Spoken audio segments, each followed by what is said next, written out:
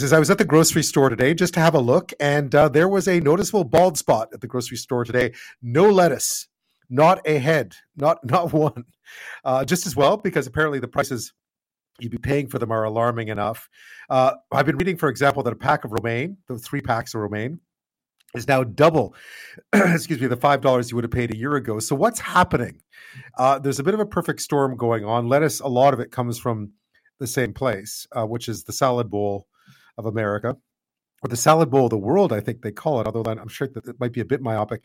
But it's, if you remember your John Steinbeck novels, it's Salinas. It's that whole area south of San Francisco or south of San Jose as you head down the coast towards San Luis Obispo and into LA. That's that area where lots of vegetables are growing. So apparently there's been some problems there. It's been too hot, but it's having a huge impact across the industry. It's not the only thing that's been strange with supply chains and produce in the past while. But joining me now is Mark von Schellwitz. He's a vice president, Western Canada, with Restaurants Canada. Mark, thanks so much for your time.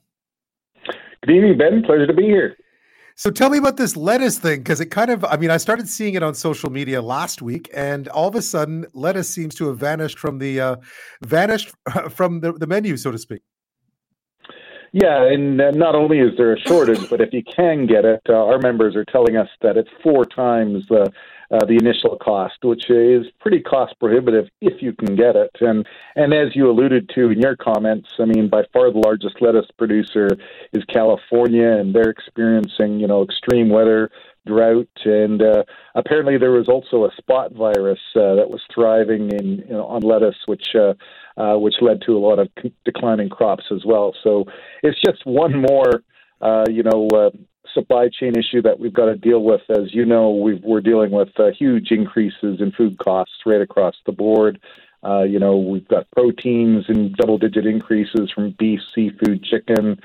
Cooking oil is up now 40%, even more if you're talking about some of the more higher quality, longer-lasting oil. And then, of course, besides the food cost increases, we're also dealing with labor cost increases, insurance cost increase, leasing cost increases. So it's a tough time out there for restaurants. But when it comes back to the lettuce, certainly chefs are pretty creative and resilient, and I don't think that should deter any of your listeners from enjoying a meal at their favorite restaurants, because they're going to use substitutes. They're going to use kale and other types of ingredients that can get out for those sort of those replacements. Spinach is another one.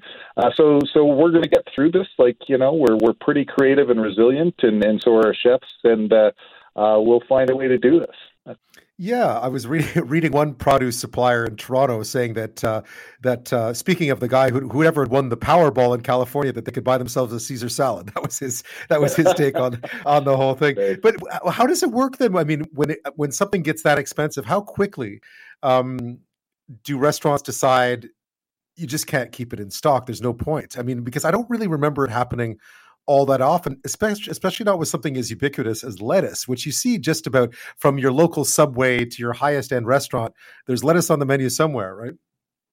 Yeah, no question. And, but we've been dealing with this for the last year, actually, where you've had restaurants having to streamline their menus and use different products and be creative with some of the new menu items where they're using some of the lower cost ingredients rather than those ingredients that have gone up considerably. And you got to remember, the industry's facing like a 30% increase in costs, and we're still struggling to get back our pre-pandemic sales numbers. So it's quite a challenge out there. And as you know, this year menu inflation was about 7.8%. So they're certainly not passing on all those costs to the consumers. And in 2023, we're expecting menu prices to go up by another 6%, which is pretty much in track with inflation generally. Yeah, I was surprised to read that restaurant prices aren't climbing as quickly as grocery prices, because you'd think that it might be the opposite. But instead, restaurant prices are down around, as you mentioned, sort of 7% hikes, whereas grocery prices have been up around 11 and 12%. How is that? How do you get by? How do the margins work when you're trying to do that?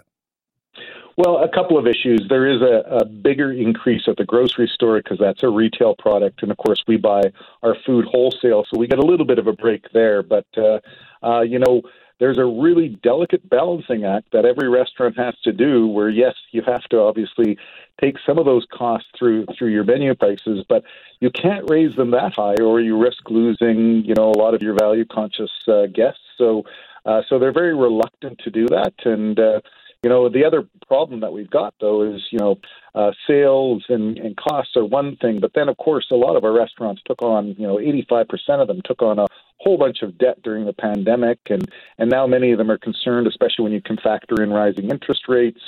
Many of them are concerned that they're not going to be able to pay back their SEBA loans and other debt that they're taking with the pandemic. And that's why we still got 50% of the industry that's not profitable at all. 29% are still losing money. 22% are just barely breaking even. So it's tough out there, especially when you've got debt. And now the other challenge on the horizon we have is, with rising interest rates and potentially a looming recession, the restaurants are very concerned because when disposable income shrinks, we're obviously the first industry that gets impacted by that. So it's a big struggle out there for restaurants to survive, but, they've shown their creativity and their resilience, and they'll get through this challenge as well. Yeah, where are you seeing it? Because I realize what happens sometimes is that lower end, sort of more inexpensive places do okay because people are looking for value. Higher end places do okay because people know that if it's special occasion and you're going to spend more money, then you're willing to take that bite for a special occasion. I feel like it's sort of the middling places, the places that might seem a bit expensive for what you're getting because they used to be value and they're now more expensive than you expect. I wonder if that's where some of the real struggles might be in that kind of mid-range. Yeah, Ben, you're absolutely correct. And certainly that's where the pain point is, where you're still a full service restaurant, but you're catering to that value conscious guest. And certainly the pressure is highest on them, to your point.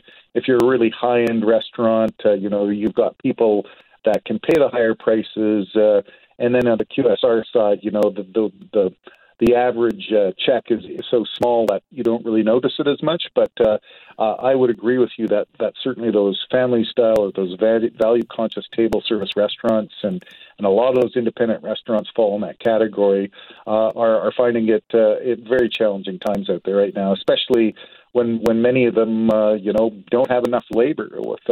With our situation right now with labor shortages, they can only operate at about 80% capacity. So they've had to close certain hours or certain sections of the restaurant as well. And when you've got all this debt at the same time of trying to generate your income to be able to pay that back and to get into profitability, it's a real challenge out there for restaurants if they can't operate at full capacity either. And we're seeing a lot of managerial and small owners just getting burnt out because they're working 24/7 all the time, and there's only so long you can do that.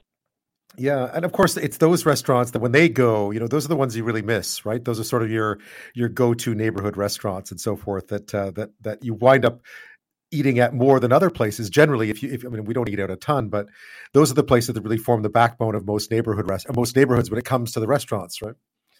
Absolutely correct. So, it's certainly not an easy time out there. And the most difficult thing, the amount of stories that I heard during the pandemic, and obviously we lost a lot of restaurants during that time. Those that went and got through it, now they're saying, okay, just when you think they're turning the corner, you have all these headwinds and all these challenges that they have to overcome on top of it all. So not an easy business, but, most restaurateurs are pretty passionate about food and people, and they're going to keep on, doing what they can to stay in business as long as they can. Mark von Schellwitz is with us this half hour. He's Vice President, Western Canada for Restaurants Canada. We started talking about the high cost of lettuce. It has been, there was no lettuce at the grocery store today when I went, and I gather that restaurants are quickly pulling it off the menu because supplies are tight, prices are high, and it too shall pass. Of course, like all issues of this kind, it will alter itself sooner than later. But in the meantime, yeah, you can forget about that Caesar salad, I think, for the time being, or getting lettuce on your sandwich or your burger for that matter. I think that's really what it's been happening. We've also been talking about just restaurants, emerging from the pandemic, the height of the pandemic, and the challenges that they continue to face with inflation, specifically food costs, labor shortages, interest rates on money borrowed, money owed, and so forth. We've talked a bit about the bad stuff, Mark. There must be some signs of hope out there. And you mentioned the resilience, but there must be some signs of hope out there for the industry as we're sort of emerging a little bit and people are going out again.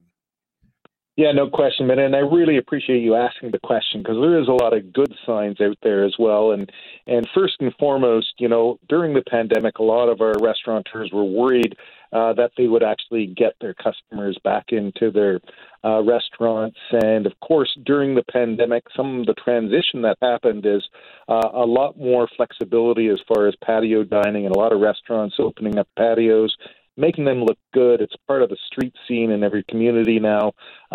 Certainly in my experience, I think that is one of the positive things that came out of it. But most importantly, I think is just the yes, there was some pent-up demand for the pandemic and everything, but our guests have certainly come out and supported us, and they have a very, very positive view of the industry. There was just an Angus Reid survey where 74% of Canadians have a very positive attitude towards restaurant employees, very positive on that front.